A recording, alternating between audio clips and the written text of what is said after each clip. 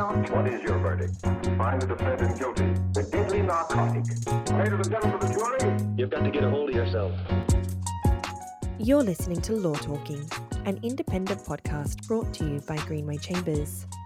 In this episode, Ian Roberts and Frank Hicks look at recent High Court and New South Wales Court of Appeal decisions on varied topics such as Clive Palmer, academic freedom, casual workers, vaccination orders, and repudiation and causation in damages claims. Leah Reid joins Frank to discuss vaccination issues in the context of family law and the many questions that can arise involving children and parenting. Lastly, we revisit a seminar that was delivered earlier this year on how to plead a claim for breach of the statutory duty under Section 37 of the Design Building Practitioners Act 2020, following the decision in Strata Plan 87060 and LOLAC Developments. My name's Frank Hicks and I'm joined by Ian Roberts. G'day, Robbo, how are you? Oh, well, thanks, Frank. How you going? Good. It's been a little while since our last podcast. There's been a few decisions handed down of some significant note, not least of which seeing Clive Palmer go down again in the High Court, where they rejected his application that he was being discriminated against on the grounds that he was a Queenslander, amongst other things. Not that there's anything wrong with that, of course. Not the discrimination or the point that he was trying to take? No, that he's a Queenslander. There was also another decision involving Queensland, this time Professor Ridd and James Cook University, where the High Court gave some significant consideration to the question of freedom of speech, academic freedom, and the operation of codes of conduct and dealings with each other in an academic context. Did you see anything of that one, Ian? I had a quick look at it. I think that it's got some significant things to say about the right to free speech and so on. I thought that the mineralogy decision, the Clive Palmer one, was most significant because, as far as I can tell, he's now on a hat-trick. Yeah, I think he's been dismissed each time hit wicket. It's up there with Harris. Yeah, that's right. Although I think Palmer's more likely to be back than Harris at this stage. Yes, right. There was also a decision of interest to our colleagues in the industrial and employment area of WorkPac and Rosato, dealing with the definition of a casual employee and when a person is or is not a casual employee, and in particular where there is or is not a firm advance commitment from the employer in respect of their work. But there were some other decisions. Obviously, COVID dominates, as it always does, and Justice Beech-Jones handed down a decision rejecting the applications made by various persons against the restrictions that had been put in place by Minister Hazzard. And very recently, the New South Wales Court of Appeal upheld the decision of Justice Beech-Jones in a very considered and intensive decision assessing the administrative law and the various instruments involved, with a fairly impressive bench of Justices Bell, Maher and Leeming. Did you have a chance to have a look at that one at all, Ian?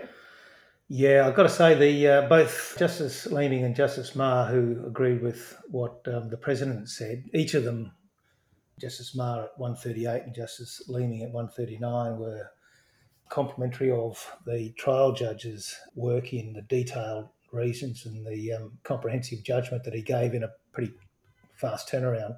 But I've got to say, the Court of Appeal's judgment is not exactly a Reader's Digest treatment of the issues either.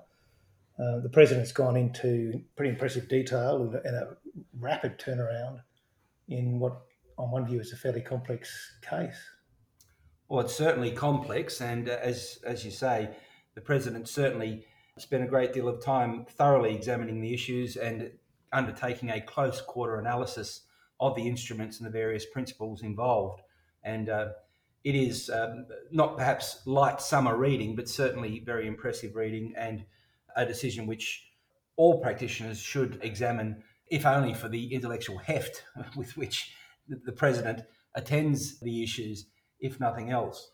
Well, it's also worthwhile looking at Justice Leeming's treatment of the issue about leave too, from 140 onwards. It's not a money case, but a right, in that case, to the attacking the freedom of movement and so on. But Justice Leeming referred to the decision of Klein and New South Wales Bar Association as another example of where the right sought to be enforced was not susceptible of valuation and the need for leave to appeal, which I think they didn't get or argue that they didn't need on appeal, but that was rejected. Yes, and there are numerous grounds on which the leave to appeal was not granted, although there was leave granted with respect to the proper construction of Section 7 of the Public Health Act as a matter of ongoing public importance, particularly given that the order remained in force and the COVID-19 pandemic continues to pose a risk to public health. But it certainly, as I say, was a very impressive decision having regard to what I've called the intellectual heft that each of the judges really brought to bear on the consideration of the issues. Do you know if there's an appeal pending in the other related case that Justice Adamson dealt with? I'm not sure about that, I've got to say. I did see there was some interesting observations made by Her Honour with respect to the crowdfunding, which had seemed to go into the plaintiffs' lawyers' coffers for the purposes of those proceedings. And I think Her Honour suggested at one stage that it may very well be necessary for the lawyers or indeed the plaintiffs to disgorge those funds, or at least part of those funds that had been raised. I'm not sure if they used a GoFundMe page or some other platform to secure funding, but it certainly seemed that they'd raised a lot of money, and the cost orders were not going to be equivalent to, or available to cover off those funds as raised. Well, I think it only came up because of the strategic decision to apply for an order that there be no cost order having regard to the public importance of the matter, which was rejected. But had they kept their head down below the parapet and just copped an order for costs as they followed the event, then perhaps those comments wouldn't have ever seen a light of day. Well, maybe the cost issue will go on appeal. They might seek to agitate that a little bit further. But it was certainly an interesting epilogue to that decision. But whether or not they would seek to appeal Justice Adamson's decision in light of what the Court of Appeal has affirmed arising from the decision of Cassim and Hazard by Justice Beach-Jones at first instance is somewhat doubtful, I would have thought. Yeah. But look, more in the space that you and I probably more commonly practice, there have been a couple of decisions of the Court of Appeal recently, particularly with respect to the question of repudiation and termination and causation and damages that flow.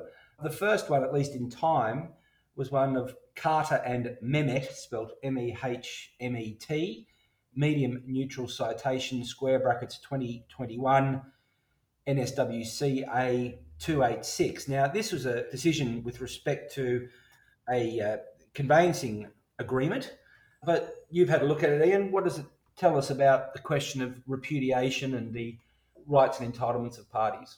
Yeah, well, as you said, Frank, this is an issue that comes up quite a bit in our area, and so often people or lawyers are asked whether or not one party or another should terminate a contract, and it's a difficult question. It sometimes involves significant consequences, and so everyone has to tread carefully when you have to deal with that type of issue. This case was interesting. As you say, it was a conveyancing case, but one of the issues, and there were a number of them, but it was referred to as issue 3, was whether or not one party had repudiated by insisting that the other party settle on the basis that the other party pay some interest, default interest. And the court found that that requirement, or that the notice to complete in those terms, was invalid.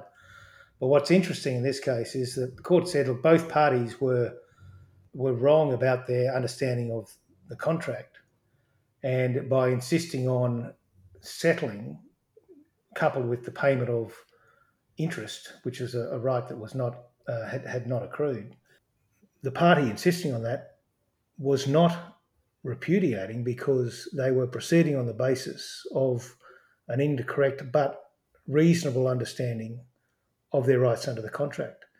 Now, that may or may not arise too often in our area in building cases, Frank, because, there's normally, when this type of issue arises, a battle of solicitors who send letters backwards and forwards asserting rights and so on. Because the Court of Appeal said in Carter that the other party had not corrected the view incorrect as it was, so that the party insisting on settlement could consider whether or not it should insist on settlement with the payment of the interest. So they said I'll just bring up the paragraph at It starts at about 156, I think. Yeah, I had 154 where the court characterised the communications between the parties as having overlooked the effect of a particular condition.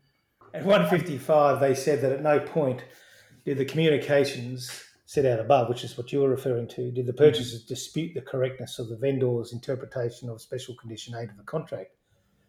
Now, that's probably less likely to occur in our area. It's probably likely that if a party asserts a particular construction of the contract giving rise to an entitlement to terminate or that amounts to repudiation, the other party will contest that. So query whether that is going to happen all that often. But it's interesting that, referring to DTR nominees in the High Court, that say that there are cases where a party, by insisting on an incorrect interpretation of the contract, doesn't evince an intention not to perform the contract if they believe it to be a correct interpretation or construction of the contract. In DTR nominees, the High Court also referred to there was a belief, although erroneous, the position had been taken was correct, and they were therefore willing to perform the contract according to its tenor, which is an interesting observation. But then in a rather grand language, went on to say that the person may be willing to recognise their heresy once the true doctrine is enunciated, or may be willing to accept an authoritative exposition of the correct interpretation. So it goes to your point, Ian, that where someone is asserting that the contract requires or involves X, if they're not corrected in that position, you can't later say that the assertion that the contract required X was a repudiation, at least if you've not done anything to disabuse that person of the notion that X is not consistent with the contract. And obviously you'd also need to establish that X was one of those fundamental terms or intermediate terms of such significance that breach itself evinced an intention not to be bound by the terms of the contract. Yeah, but it's probably, I mean, I don't want to encourage solicitors to write nasty letters to one another, even more so than sometimes they do, but probably means that where a party is insisting on a right and it's based on an incorrect understanding of the contract, you need to make sure you say so, and not just sit mute and allow things to wash over you, only to come back later and complain that it wasn't in fact based on a correct construction of the contract. I think you need to try and correct their view or correct the heresy to adopt the High Court's. And that's obviously probably most prevalent in the context of show cause notices under building contracts, where if a builder or an owner was to receive a show cause notice asserting that the contract required X and X had not been done, and therefore they needed to show cause why a termination shouldn't occur or the work shouldn't be taken out of their hands. If you wish to take the point that I don't have to do X because that's not what the contract means, then you should do so in your response to the show cause notice. Otherwise, it may very well be found that acting on that show cause notice was reasonable, even if mistaken. Yeah, I think that's right. You said there were two cases. Another case came down yesterday from the Court of Appeal called, I think it's pronounced Leica, maybe not, but it's LICHAA against Boutros, BOUTROS, which is square bracket 2021 square bracket New South Wales Court of Appeal 322. And it's also dealing with repudiations, which was also issue 3, just like in Carter, maybe this pattern emerging, but it was issue 3 in that case. And it's look, on one level, a fairly standard building dispute where there are defects, there's an allegation that the builder hasn't performed the works correctly, and an alleged repudiation.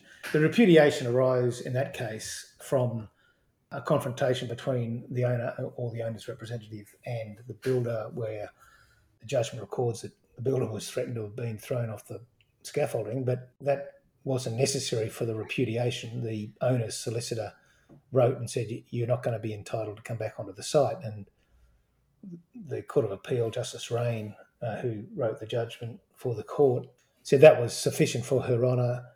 There's an appeal from Judge Olsen in the District Court. It was sufficient for Her Honour to have found that the owner had repudiated.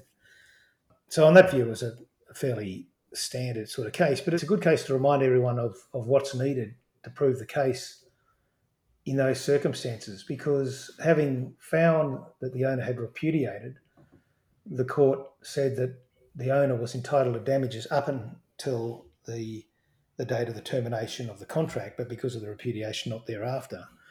And so often in these cases, the evidence is presented in expert reports in a all-encompassing list of defects with a price behind it, or beside every one, and a big total at the bottom, but not a lot of thought is put into whether or not the particular defects are such that the right to the damages accrued prior to the date of termination, because the expert goes on after the event, produces a list, and just costs everything.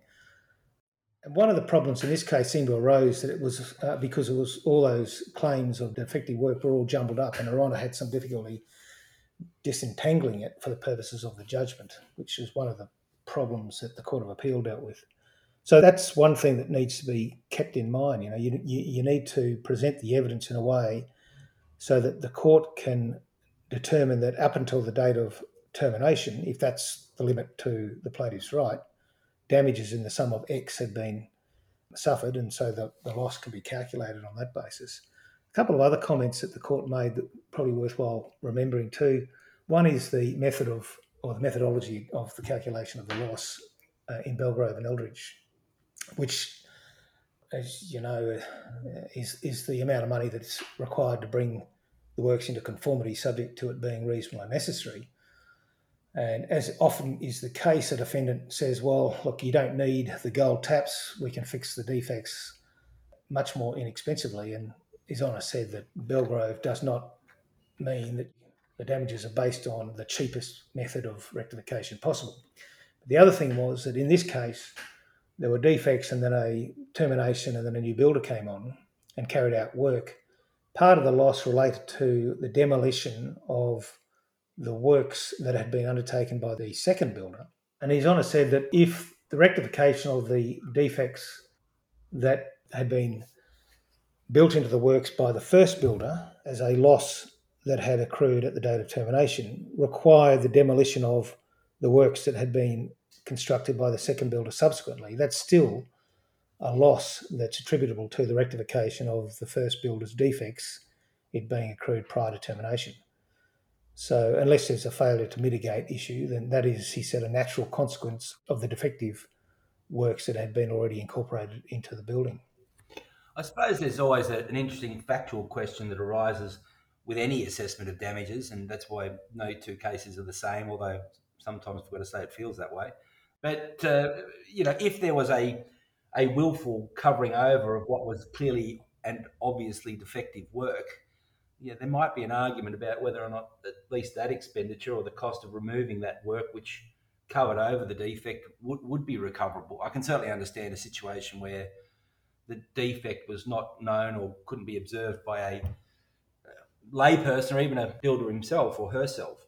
There would be a natural consequence, but I can also envisage a scenario where the conclusion could be reached that it was the folly of individual, the builder, who proceeded to cover over obviously defective work, which was actually the cause of the loss or the cost arising from the removal and redoing of that work to get to the defect. I think what you said at the outset is the answer to that. Every case turns on its own facts. In this case, when you say willfully covered up work, not with a view to willfully hiding the work, but as a consequence, willfully carrying out work which had the effect of hiding, as all works behind walls and underground and so on, hiding that work. So in this case, for example, there was an issue about whether the change from the designed steel beams to a timber beam was a defect. And that's been referred, I think, back to the district court for determination.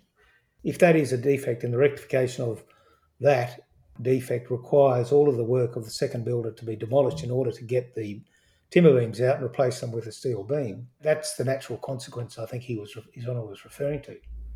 It's not so much a willful concealment in a fraudulent sort of way, but the defect may not become apparent because until the building's completed and it starts to move around and sway in the wind, because the steel structure has been replaced with a lightweight timber structure, for example. Sure. That's the type of situation that His Honour was referring to.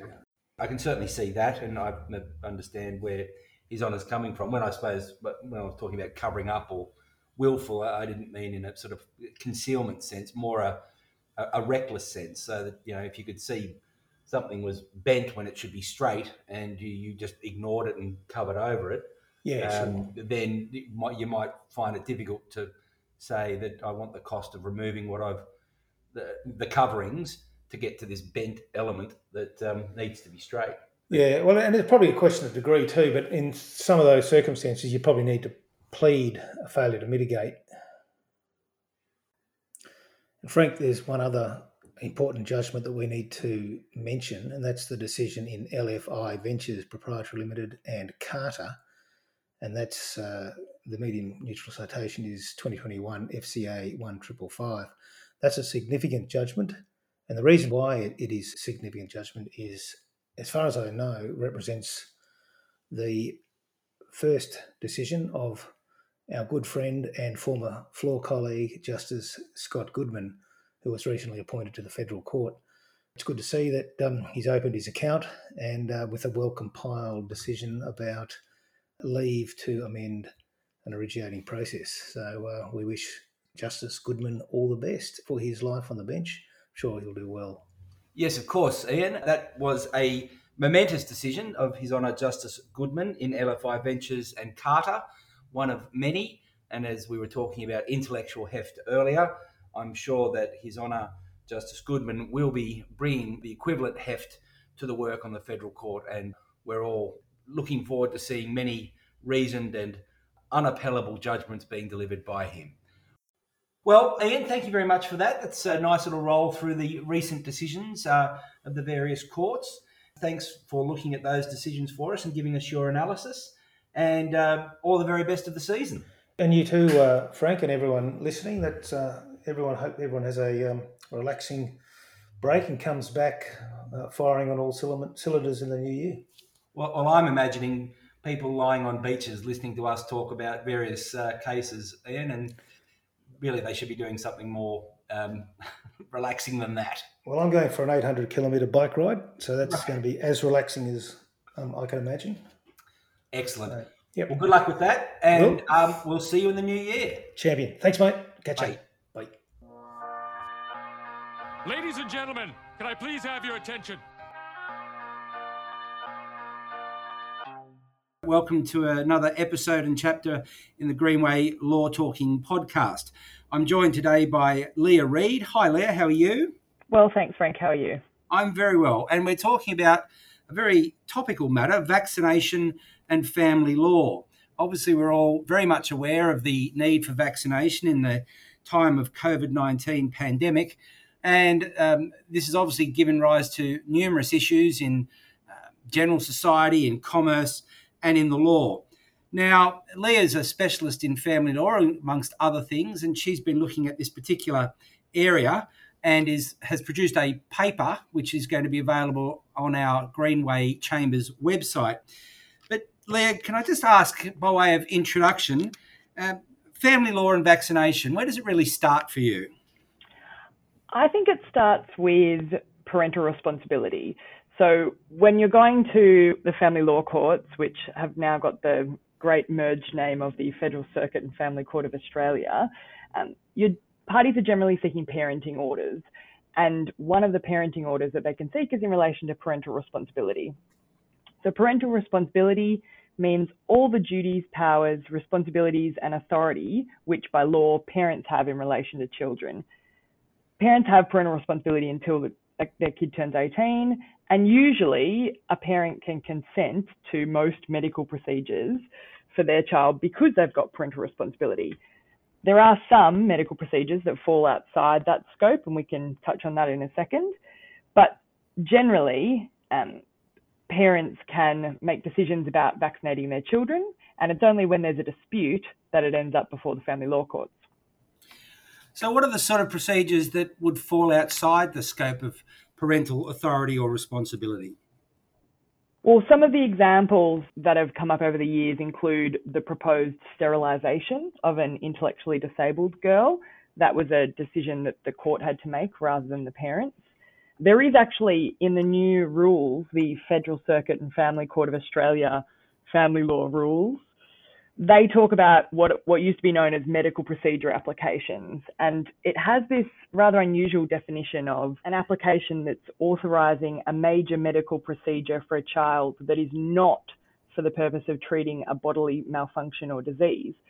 So one of the interesting examples, back in 1997, a case about a child and whether or not they should have their bone marrow cells harvested for a transplant for the child's aunt. That was a medical procedure that was not for actually treating anything to do with the child. And so various things had to happen. So there's a question about whether or not vaccination actually falls under a medical procedure.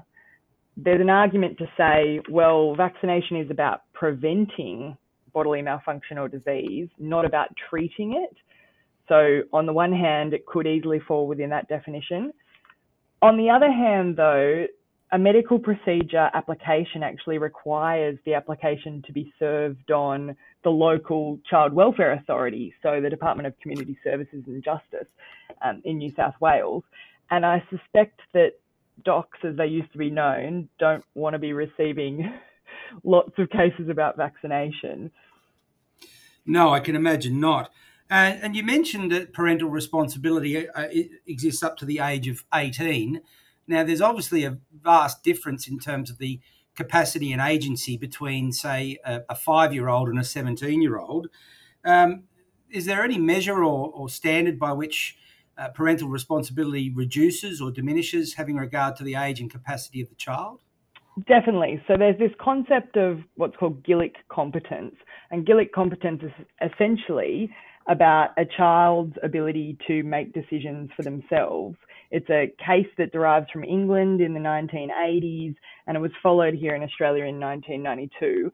It hasn't come up in any of the vaccination cases so far, but it does come up in the gender dysphoria cases where there's children that are looking to transition from one gender to another, and whether or not they understand the impact of that. I see. Now, obviously, vaccination pertains to many maladies or diseases which beset our species, not just COVID-19. So there must be some history of cases dealing with vaccinations in other contexts and for other diseases that the family court has had to deal with. Definitely. And overwhelmingly, the cases seem to be in the last decade. There are cases going back to about 2002 on this particular point, but there are some similarities between the cases that I've found. So first of all, it seems to be usually mothers resisting vaccination, and they're usually seeking injunctive orders against the father vaccinating the children. The fathers, in contrast, are usually seeking orders that they either have sole parental responsibility in relation to vaccinating the children, or they're seeking specific orders that the children be vaccinated in accordance with the Australian schedule, or they're seeking specific orders that the children be vaccinated against certain diseases and receive certain vaccinations. So it might be that they want the child to receive the HPV vaccine or the mumps, measles, rubella vaccine. And the other thing is, it seems that the objections have similar themes as well. So some parents are objecting to vaccination due to beliefs. For example, a belief that aluminium as an adjuvant is a neurotoxin. There's secondly a belief that homeopathic alternatives are preferable to traditional immunisation. So some of the cases, the parents say that they want their child to be given this homeopathic style vaccination. Or the other type of concern which comes up more frequently is that one of the parents thinks that their particular child will have an adverse reaction or is susceptible to an adverse reaction. And usually the evidence that the parent gives for that is that the child has some kind of allergy or that they have an autoimmune disorder, or that the parent themselves has an autoimmune disorder and is concerned that there would be a genetic susceptibility. So those seem to be the three main objections. I see. And having regard to those general categories of objection and the nature of the application, albeit one that might be somewhat different in light of the new rules under which the Family and Federal Circuit Court operates, how do the courts deal with disputes over whether to vaccinate a child or not? Well, they start with the fact that it's a parenting dispute, and in parenting proceedings, the best interests of the child are the paramount consideration. So when determining what is in the child's best interest, the court's required to consider the factors set out in Section 60cc. And in fact, one of those factors that seems to have particular weight in the vaccination cases is whether it would be preferable to make an order that's least likely to lead to the institution of further proceedings. Often, I think courts are concerned that if they only make a order about the child receiving one type of vaccination, that the parents will be back in court quite quickly about other types of vaccinations that the child might need to receive throughout their childhood or into adolescence. So again, in parenting proceedings, there's actually rules about trying to keep things as informal as possible.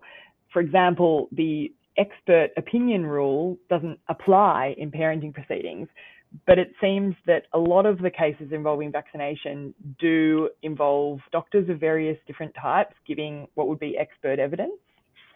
And again, generally it seems that the court does consider the deponent's expertise and experience when determining how much weight to give to that person's opinion. So in the cases that have sort of gone in the last decade, the parent that didn't want to vaccinate the child seems to be relying on people that usually are GPs or that have no medical qualifications, but they have PhDs in homeoprophylaxis. They seem to be general practitioners who lecture on immune disorders or children's immune disorders, whereas the parent that's seeking to vaccinate the child are usually relying on pediatric clinical immunologists with specialist postgraduate qualifications. The ones that I've seen over and over again are doctors that have worked in hospitals involving children for 20 plus years and are very experienced in immunology.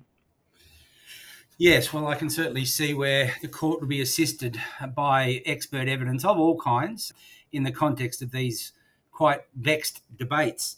Now, can you perhaps just run us through some of the recent cases that have addressed the question of vaccinations?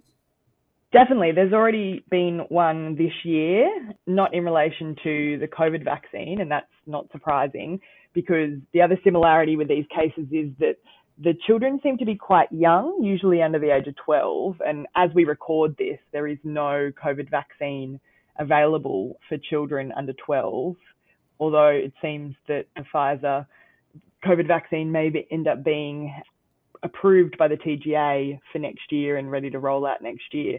So the case that's gone on this year involved two children, aged 12 and 8. The mother was initially seeking injunctive orders to prevent the father from vaccinating the kids. The father was seeking sole parental responsibility in relation to vaccination. And again, the mother was strongly opposed to immunisation since the children had been born. She was concerned, this was one of the allergy type cases, she was concerned that the older child had an egg allergy and a dust allergy. She was concerned that she had a thyroid condition and that would mean that the children would be susceptible to an adverse reaction. But she also held the view that all of the diseases that vaccines are there to help prevent are treatable. And so her view was, on a risk-benefit analysis, that it would be riskier to vaccinate the children and less risky to see if they contracted the disease, and if they contracted the disease, for example, measles, that in her view that could be treated. The court didn't agree. No. And in fact, the court hasn't agreed with anti-vaccination parents, if I can frame it that way, other than in two cases that I could find. And in those two cases, generally the court said whoever had sole parental responsibility or whoever had parental responsibility should be making the decision, or that they couldn't take judicial notice of the benefits and risks of vaccination. So in those two cases, there was no expert evidence. There seemed to be very little in the way of argument. The other similarity I should say is that a lot of these cases, the litigants are self-represented, and that makes it difficult, I think, for the court to properly assess the evidence because it's often in a fairly inadmissible form. Parents like to annex research to their affidavit. And in this 2021 case, which is Mackinnon and Taup, that's exactly what the mother did, that she was annexing literature, very dense literature, to her affidavit. And the judge, unlike in other cases where the judges just decide that it's in inadmissible form and they're not going to read it, the judge in this case did actually read all that literature, but concluded that the mother had misread it in one way, that she already had her own beliefs and views about vaccination and she was looking to reinforce it with this literature, but the literature was ambivalent at best and not necessarily saying what she believed. And can I ask, just in terms of the process itself, in any of these vaccination cases, has the child himself or herself actually been represented, or is it simply a contest between each of the parents? In many of the vaccination cases, the court has the benefit of an independent children's lawyer. And in my experience, usually the solicitors that are independent children's lawyers tend to brief. So there will at least be one counsel at the hearing. But a little funny known fact and not well used is there's a section of the Family Law Act which actually allows the child themselves to seek a parenting order. So it's not inconceivable that a child might come to the court asking to be vaccinated. Although from a practical point of view, I think children tend to be looking for the path of least resistance, and they may just decide to go to the doctor themselves and ask to get vaccinated rather than going through the court system. I can understand that. Certainly that gets the problem dealt with in an immediate and final way rather than worrying about lawyers. Well, Leah, look, that's been a fascinating review of the issue of vaccinations, which is, as we said at the outset, quite topical. And with the new Omicron strain of COVID-19, it seems this is going to remain a topical issue into the new year and for the foreseeable future. Thanks for having me, Frank. Thank you. Bye. Gotta go, gotta see things, see new faces and brand new things. Gotta go places and do things, maybe to forget. Hello, this is Frank Hicks, and I'm joined by Declan Byrne and Fahim Anwar to discuss a recent decision of the New South Wales Supreme Court concerning the Design Building Practitioners Act. Declan, how are you? G'day, Frank. Very well. And Fahim, how's things? Very good, thanks, Frank. Now, some of you might remember that Declan, Fahim and I presented a seminar in June of this year concerning the Design Building Practitioners Act 2020, part of which concerned the question as to how one pleads a claim pursuant to the statutory duty introduced by Section 37 of that Act. If anyone's interested in the paper, it's on the Greenway website still and is available for download. But His Honour Justice Stevenson has had occasion to look at this issue in a recent decision of the owners of Strata Plan 87060 and LOLAC, I think I'm pronouncing that correctly, LOULACH Developments Pty Limited, the medium neutral citation being square brackets 2021 N square brackets NSWSC 1068. Now, Declan, can you just introduce the case for us and tell us a little bit about it? Sure. I mean, it's the pretty classic case of an owner's corp against a builder in a defect sense. And so the existing claim as alleged by the owner's corp was based on breach of the statutory warranties under the Home Building Act. After the new act came in last year, there was an application before the court to amend the owner's corporation's claim to include allegations for breach of the Section 37 of the Design and Building Practitioners Act.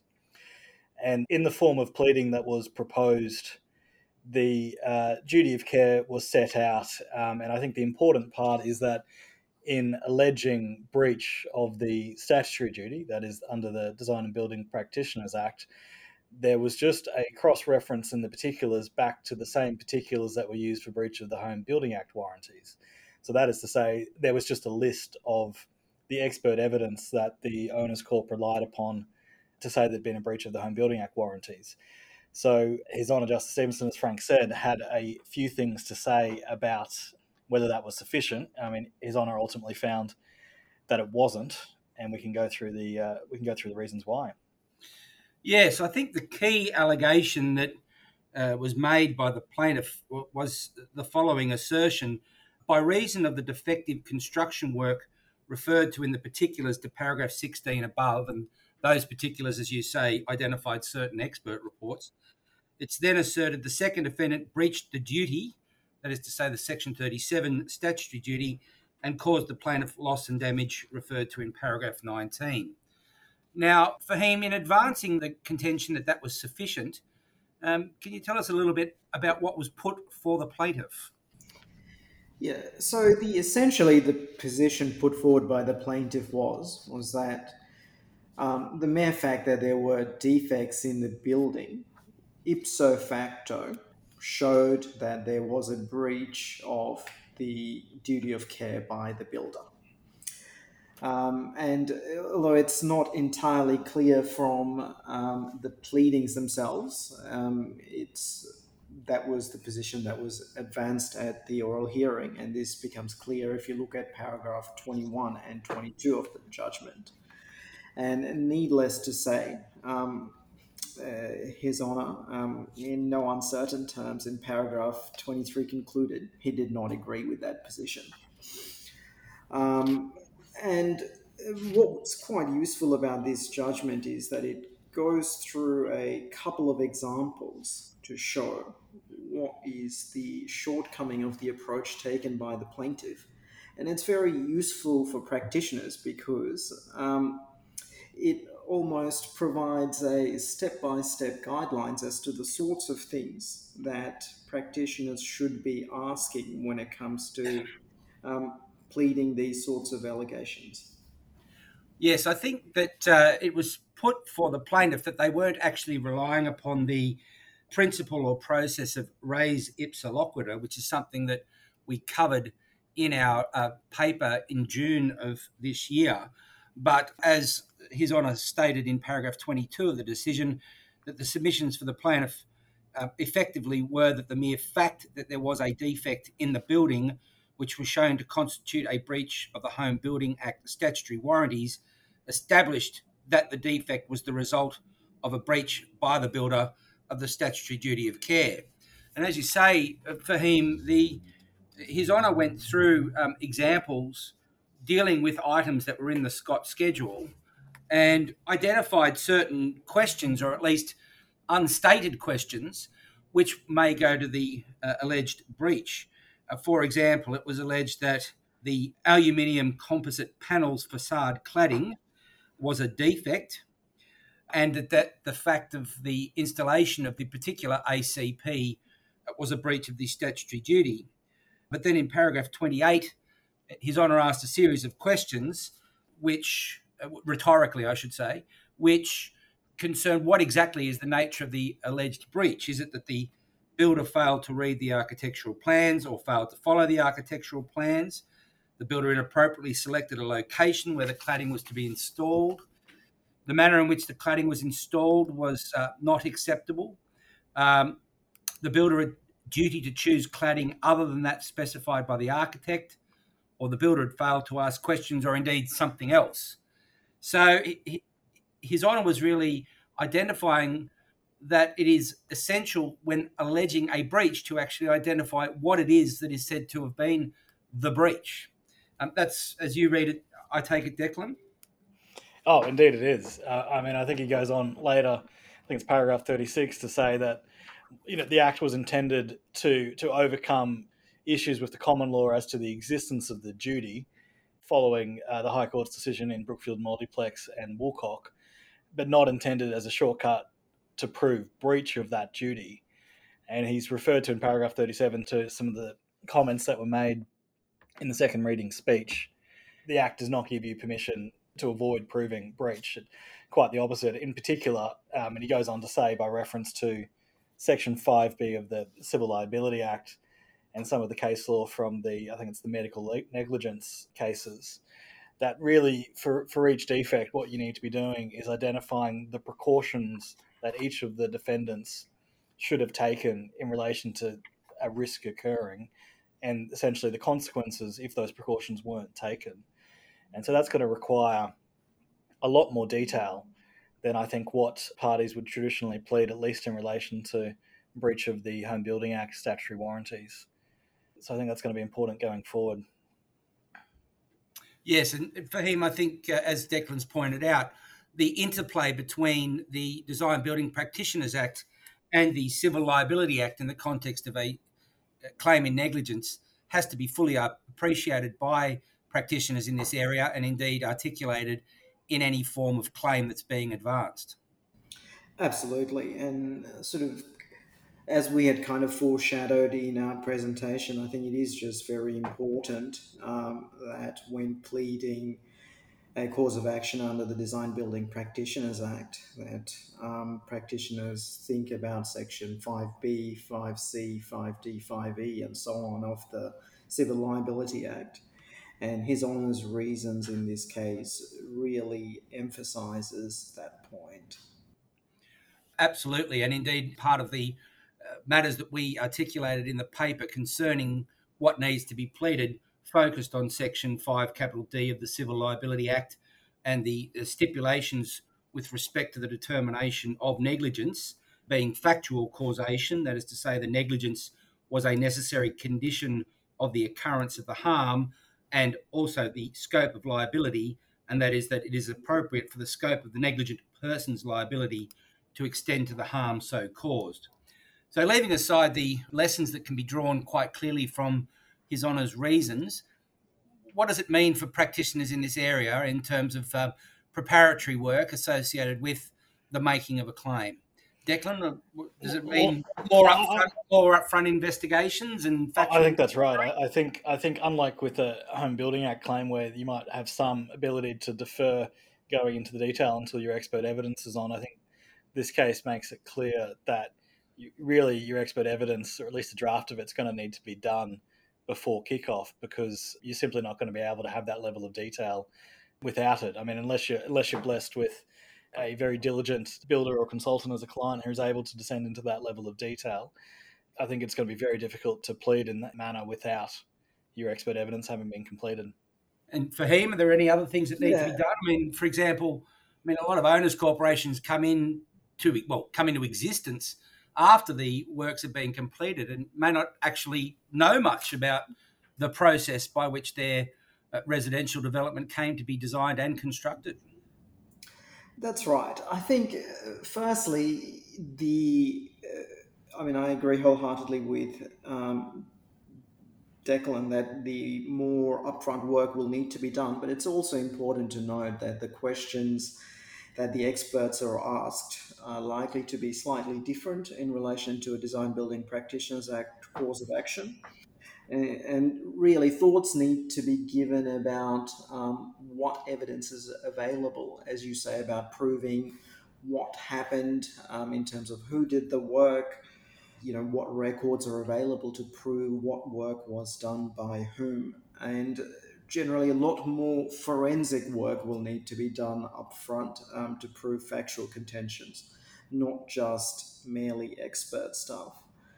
When this act first came, there was at least a perception among some that this provides a panacea which sort of solves a lot of the problems that owners' corporations are having. But as this case highlights, while it may have solved a problem in terms of not having a duty of care, it gives rise to a whole new set of problems that owners' corporations will need to grapple with. I think that's right. And I also think that practitioners are going to have to be very careful and be quite clear in their instructions to experts, because in my experience, many experts simply identify the fact or existence of a non-conformance with the BCA or a particular standard, and thereby conclude that the work is defective and identify what's required to bring it into conformance or to rectify.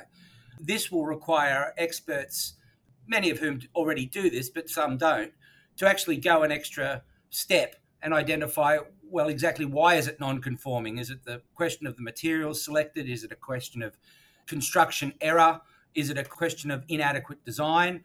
Is it a question of one or more of those things combined? And it will necessitate experts not just identifying the non-conformance, but identifying, at least in some respects, the reason or cause of that non-conformance so that the liability can be fixed if indeed there has been a breach of the statutory duty.